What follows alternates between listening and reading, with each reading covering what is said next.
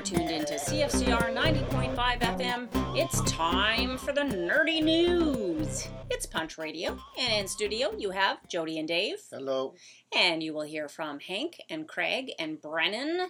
Lots on the plate today, but I don't know yet what the other fellows are talking about. I imagine Hank might talk about what we're talking about because he's also seen it. We went and saw Asteroid City, the new Wes Anderson movie, so we're going to talk about that. But we also have a comic to talk about. You know, we can let him talk about the movie if he wants, and maybe we can just talk about Wes in general, because that's what happens when you go see one of Wes's new movies. Regardless of what you think about it, it takes you back to all the other ones. This is true. Well, then let's just jump in. Okay. So Wes has been making movies for like 27 years, and some of them are my favorite movies. I love his aesthetic. His production value alone is great. If you don't even count what the stories or the performances are like, just looking at it like eye candy, like browsing through a pretty catalog is enough. And definitely something I think you're going to want to see in a theater, in a reclining seat with a giant screen, because we haven't been doing that as much lately. And I'm glad we got back into it with a movie like this that's like a Wes Anderson movie that's so visually stunning, where he set everything up to look a certain way, and if you're into that look, you're always going to get something out of his films. Yes, absolutely. This takes place in the desert, so you get big vistas and bright blue skies. So you want to maximize that as much as possible. I have to say though, going to the movie theater, I was really disappointed in the sound quality. The theater was too loud, so it would distort sometimes, and it was just abrasive. Yeah, we even kind of moved around to see if it was just something weird that was happening in our section. Yeah. You know, maybe you get a couple of speakers that are bouncing off of each other, but yeah, we couldn't get away from it, and it's too bad because the music was a pretty cool feature of Asteroid City. Which it always is. He's sort of like Quentin Tarantino that way, in that he has an ability to find little hidden gems or kind of, oh yeah, that song, to really move his picture along. So I'll put you on the spot here. Okay. What is your favorite Wes Anderson movie? It's hard, but I would have to say Rushmore or Royal Tenenbaums. They basically came out back to back, and they both have amazing performances, and it depends on my mood which one of those two is my favorite. And then from there, Moonrise Kingdom and Life Aquatic, I think, are tied. All great. Yeah, Tenenbaums and Rushmore were probably the first ones we saw. Yeah. And then made our way to Bottle Rocket afterward. Correct. So those two, I can see why you would pick, because yeah, there's really nothing like it. You know, you're watching like a new talent on the scene when you're seeing those movies back in the day. But I think your third would be my first. Yeah, and I think Moonrise Kingdom is the one where I enjoy the story the most. It has an excellent story, and you actually are invested in what happens to the two leads. For sure, yeah. Star-crossed lovers, so to speak. I think I love Rushmore because Max Fisher resonates with me. And there's a few little Max Fisher types in Asteroid City. They're all, actually, every single one of Wes Anderson's movies has a Max Fisher in it, basically. Yeah. So I'm assuming that's probably him. It's his projection. There are some problems with Wes Anderson. I mean, I love him, but at the same time, it's a man's world. Yeah. And it's also a very white world. Yeah, very old-fashioned filmmaker in that sense, for sure. Yeah. He's definitely has some issues with women, because daddy issues in every single film, poor or absent mothers. There are not very many admirable women. They're just kind of, they're there to motivate some of the men. But that's about it. They are plot-driven devices rather than characters in of themselves. Maybe Ethylene Tannenbaum? Well, I thought might of be your her. one. She's the first one that came to mind for me. Well, she steps in when Royal just disappears because he's completely irresponsible. But when you actually look at how her children turned out, she's not a good mother. And she does put her own career as important as whatever happens to her kids. Jeez, what are we saying?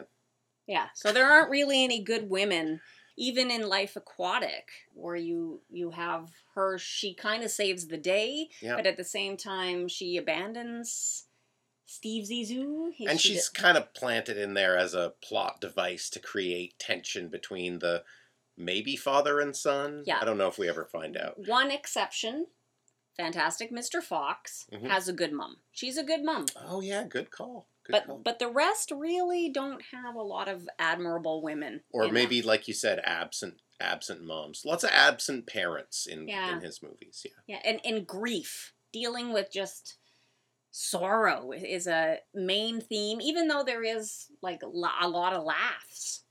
I found this new one to be very Coen-y, actually. It had a lot of moments in it where it's like, I feel like I'm watching a Joel and Ethan Coen movie. Are you talking about the way the narration?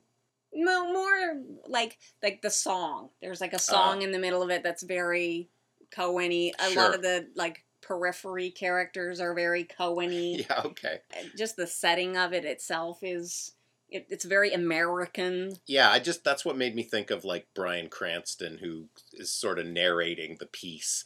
And performs it in a very like stare straight into the camera, rigid kind of way. That is, I think we've seen that in some Coen Brothers movies before. We have, and we've talked about this before with Wes Anderson's movies, like Grand Budapest Hotel and Desjardins Limited to a certain extent, and very much so this new one. Feel like Fantastic Mr. Fox in a way, in that like the performances are like puppets. Like it seems like he treats his cast, he gets the best, he gets the biggest stars, and yet he just places them like puppets. Yeah, they don't really move around a lot. They're set in the center of the frame, staring right at the camera.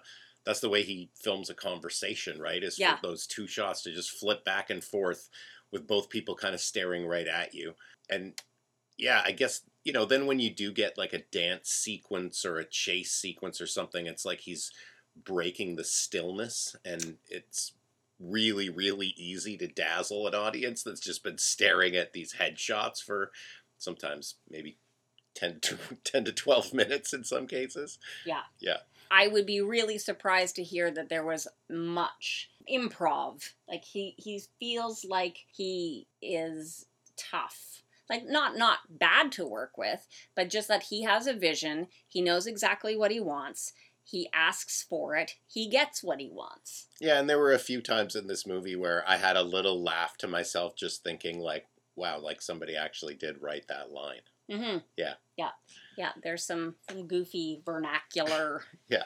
But enjoyable. That I think is the word for this movie. Enjoyable. I didn't love it. It's not my favorite Wes Anderson, but I'm really glad that I went, and I really enjoyed myself. Yeah, I don't know where it'll fit in for me. It probably won't be in the top 5, but like I can't definitely say it would be in the bottom 5. And hopefully we get to see him make a lot more movies. Yes, I hope so too. So go see it. We haven't really told you too much about it because I don't want to spoil it. It's only been out a week, so go and check it out. Yes, that's our recommend. Yeah. All right. Well, let's throw things over to the fellas, and then when we come back, we'll have time to just briefly talk about a new comic from the team which brought you Something is Killing the Children. So take it away, fellas. Hey, everybody. It's Craig Sullivan on Punch Radio on CFCR 90.5 FM, and I am joined, as always, by my good friend, Hank Cruz. How you doing? Hank Cruz. How am I doing? I'm getting excited because you know what? I was going to mention this because I don't know if you've seen it already, but last night the new Indiana Jones came out, so my son and I went, but we shouldn't say anything because of the spoilers, and let's just say it's Indiana Jones. Like, yes, come on. Yes, I saw it last night too. Oh, you did? Let's maybe wait a week Yep. and No spoilers. before we unpack it, give people a chance to see it this weekend. And if we wait a week, and if you haven't seen it a week from now and we talk about it, too bad. You've had a week. Like, come on. That's on you. So Yeah. let's go back to Indiana Jones later, but let's first talk about a couple of other things that we've been watching. What have you been watching? There was a show that my sister recommended to me. And for this is very odd because usually I watch everything and I recommend things to her. But she saw the show called Jury Duty, which was on, I forget which channel in the States, it's part of Amazon, but they have their own channel in the States. Like I forget Stars or TNT or something. Like something. And I'm like, all right. So it's about this guy named Ronald or Ron who goes for jury selection unaware that everybody else is an actor. And so he's unaware that the whole thing is fictional. The court case is fake. Everything's been made just for him. And so it's 8 episodes and they go through and everybody is like treating this like the real deal to see how far they can make it with Ron. And kind of more into, I guess it's more of a reality kind of show. It's written by one of the people that wrote a couple episodes of The Office. It's kind of but James Marsden is in it, playing a crazy version of himself, like very full of himself guy.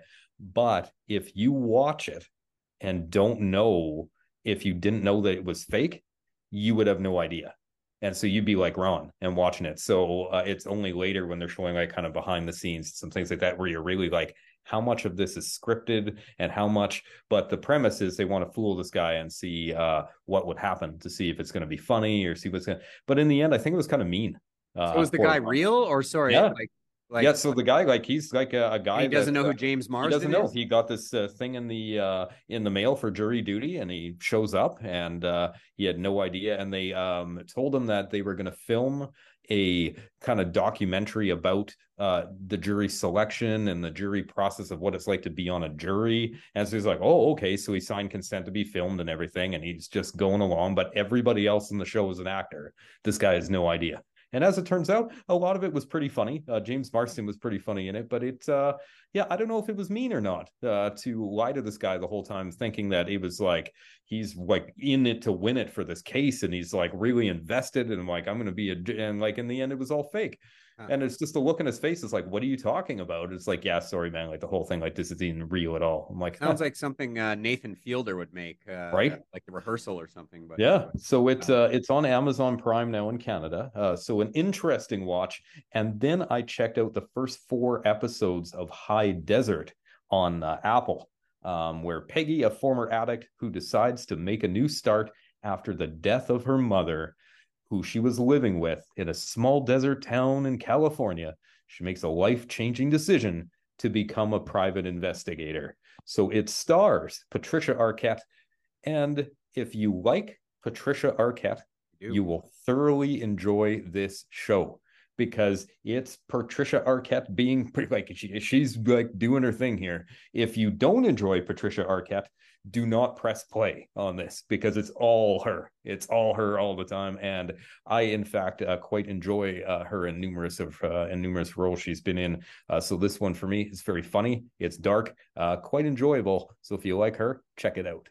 Apple. Nice. That's cool. I recently watched a movie called The Civil Dead, which is I guess I would call it a bit lower budget of a movie. It's about a misanthropic, struggling photographer whose wife goes out of town, and so he just wants to like watch TV and drink beer and eat candy while she's gone. But this is a bit of a spoiler, but it's not really, pretty much the synopsis. But an old friend, I'll just call him, from the town where he lives in LA, and an old friend from the town that he used to live in, who had also moved out to LA, shows up, but it's quickly revealed that this friend is dead. So he's the ghost, basically. And so there's just a whole bunch of rules that come with that. He can't he can't lift objects and stuff, so he can't get indoors. So and the only person that can see him is this guy whose wife's out of town. And like I said, he kind of hates people already. So it's a pretty funny, I don't know if I'd call it a buddy comedy. Like it's dark and obviously that gallows humor, but it is sort of this, funny as they kind of navigate the situation together. I might have taken it some different places. I think there was a whole bunch of things you could have done with this. Like it was a really interesting premise. And they do well with it, but it definitely it kind of it gets dark. I'll just say that. So I was just looking up who's in the movie, and I'm excited now because I don't recognize most of these people. Well, and the two guys that star in it, what was the guy's name? It's like Clay Tatum and Whitmer Thomas. In fact, I think they even use their own names in the movie. Like Clay plays Clay and Whit Well, plays yes, Whit. it's Clay, and Whitmer plays Whit. Yeah, Right. So the and main character, Bud Diaz plays Bud. Yeah, yeah, and the main character is also the director, and then two main characters co-wrote it. So definitely worth checking out if it comes to town here. I had a screener for it, so but I'm sure you'll see it pop up eventually. It's called The Civil Dead. Now we want to quickly talk. We got a few minutes left here. As we said, Indiana Jones and the Dial of Destiny opens this week, yeah, and we were talking off mic about Indiana Jones and the Kingdom of the Crystal Skull yeah. from 2008, which when it came out was heavily panned and lambasted by especially people like us, the fans. And you and I Torn both, apart.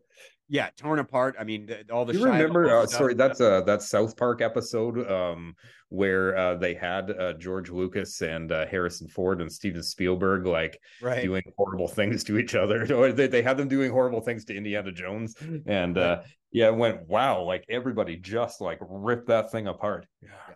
So both of us recently had a chance to rewatch it. What did you think? I think you said you watched it with your So, son. my son and I went, and he had not been introduced to all things indie. And with the new movie coming out, I'm like, here we go. So we watched all the movies together. He loves it. So when it came to Crystal Skull, I warned him, and I was like, now, when we go to watch this movie, it's not going to be. I said, but we have to watch it because the new one's coming out, and he loved it. And I actually found it more entertaining. I think maybe because I was watching it with him, but it wasn't as bad as I remembered. Like, sure, you get the Shia LaBeouf and monkeys and trees and swinging around and being dumb, but it wasn't as bad as I remember. Still, I would say out of all of them, not including the new one, to me it's the worst. But not as bad as I was entertained. So I went, okay. I didn't want to turn it off. Yeah, I think I'm similar. I don't know if I go quite as far as that. I mean, I think I agree with most of what you said, but it's definitely by far still the worst one. The first three are great, and I know some people don't like the second one because it gets too dark and it hasn't held up well to our current times. But I always liked the darkness of that one. But yeah. So Crystal Skull, it has some real silliness in it. Obviously, he gets blown up by a nuclear bomb and lives through that at the start. You mentioned the monkeys and Shia LaBeouf No. being Tarzan, and there's a whole bunch of other garbage in there. I do like that they bring back Karen Allen as Marion Ravenwood, and I don't even mind that they connected it to like that Shia LaBeouf is his son and all this stuff. But some of the silliness, I was like, this is just too campy. And then I remembered like, well, in Temple of Doom, even like there's the whole scene where they're on the mine carts, and that's pretty campy. But I was like, well, does the darkness of that movie like balance that out somehow? I'm not sure. I just couldn't figure out why one Indiana Jones was allowed to be campy to me and the other one not. But mostly what I noticed this time is it was a bit of an improvement. I was like, okay, it's not quite as bad as I remembered it, but I feel like it felt like an Indiana Jones movie written by AI, where it was like there was lots of great fun scenes in it. They didn't always come together in the same way that they do. I mean, Raiders of the Lost Ark is studied in screenwriting class. It's one Oh of the yeah. best screenplays ever written. So I mean, it's pretty hard to compare to something like that. But so yeah, ultimately we're running out of time here. I hope that the Dial of Destiny is better than Crystal Skull, because as much as I didn't mind it this time around, I think we still got to be better than Crystal Skull by a mile to be good. But yeah, I'll say as a critical reappraisal, it was okay versus like how much I hated it before that. Yep, because I was angry. I was Right. angry when I saw it in the theater, and I did not watch it again until watching it. And then now I'm like, yeah, all right.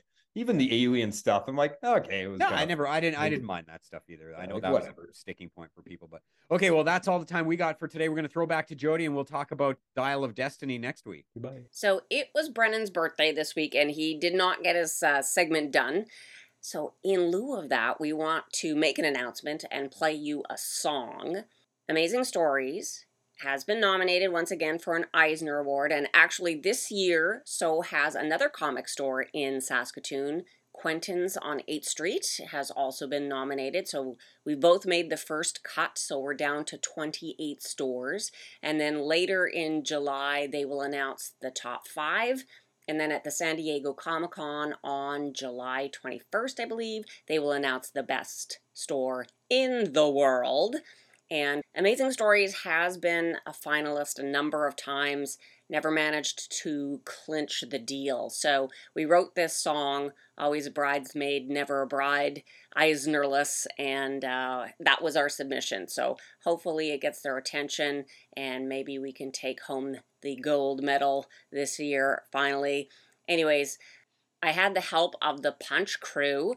Hank made our video, which is amazing, and Craig took my janky little tune and turned it into gold. It sounds super slick and produced. So thank you guys so much for all your efforts in getting our application in. So without further ado, here is our Eisnerless application. We've been in business for 30 years, trying to be the best. We crave your praise, and a handful of times we've been a finalist. But Eisner, you still elude us until we earn first place. We'll never feel whole. Your prizes are gold. Please let us win this race. Eisnerless, always a bridesmaid, never a bride. Eisnerless, we still wear our nominations with pride. We've come so close to wear the crown. Eisner, when you gonna lock us down? New kids without a block, Bob Ross without a smock, Big Ben without a clock. We're Eisnerless, like a treat without a trick, like a gooseless maverick. Eisner, won't you pick us for your prize? Eisnerless, never a bride, always a maid. Eisnerless, is there a bride waiting to be paid? What does it take to top your list? We're champions with a race fist. Like a tiger without a stripe, REM without a stipe, Mario without a pipe. We're Eisnerless. Winnie the Pooh without his honey, we're just a Cher without her Sonny, an energizerless bunny. Eisnerless, Eisnerless, always a bridesmaid, never a bride. Eisnerless, we wanna win, we've tried and tried. Feeling like a cat without its terror. Eisner, when will we be together? Shakespeare without a sonnet, Bo Peep without her bonnet. We promise not to pawn your precious prize. Thor without his hammer, Crooks without the slammer. Our lammy's lost its jammer till we rise. Eisnerless, don't jilt us at the altar. Eisnerless, like a dude without his Walter. You've said we're worthy of recognition. Eisner, put your keys in our ignition. Another loss would be a bitter pill, like a small thing without chlorophyll, or a savior without nativity. Eisner, please reward our creativity. So we're no longer Eisnerless. Eisnerless. Please, can you give us that Eisner? All right, thank you guys. So a new comic came out this week called The Oddly Pedestrian Life of Christopher Chaos. It's based on an idea by James Tinian IV, and he has been just like writing a ton lately. So the script is by Tate Bromble, and the art is by Isaac Goodhart. And it's about a kid. His name is Christopher, and he is kind of a mad scientist. He's a teenager. He's going through the angst that teenagers go through. Heavy. But at the same time, he has a remarkable gift for science, and he sees the world differently, it causes him a lot of angst. And he is a genius, and he is able to put it to good use, but it makes his life really hard. Okay, I'm going to put you on the spot again. Is Christopher Chaos a superhero comic? I think so. Yeah, it's hard to tell from just issue number 1. He does have powers. Yes. He's maybe set up by the narrative to be heroic because there's a lot of like fourth wall breaking stuff going on. Yep. And, the style of this comic is a little different in that way.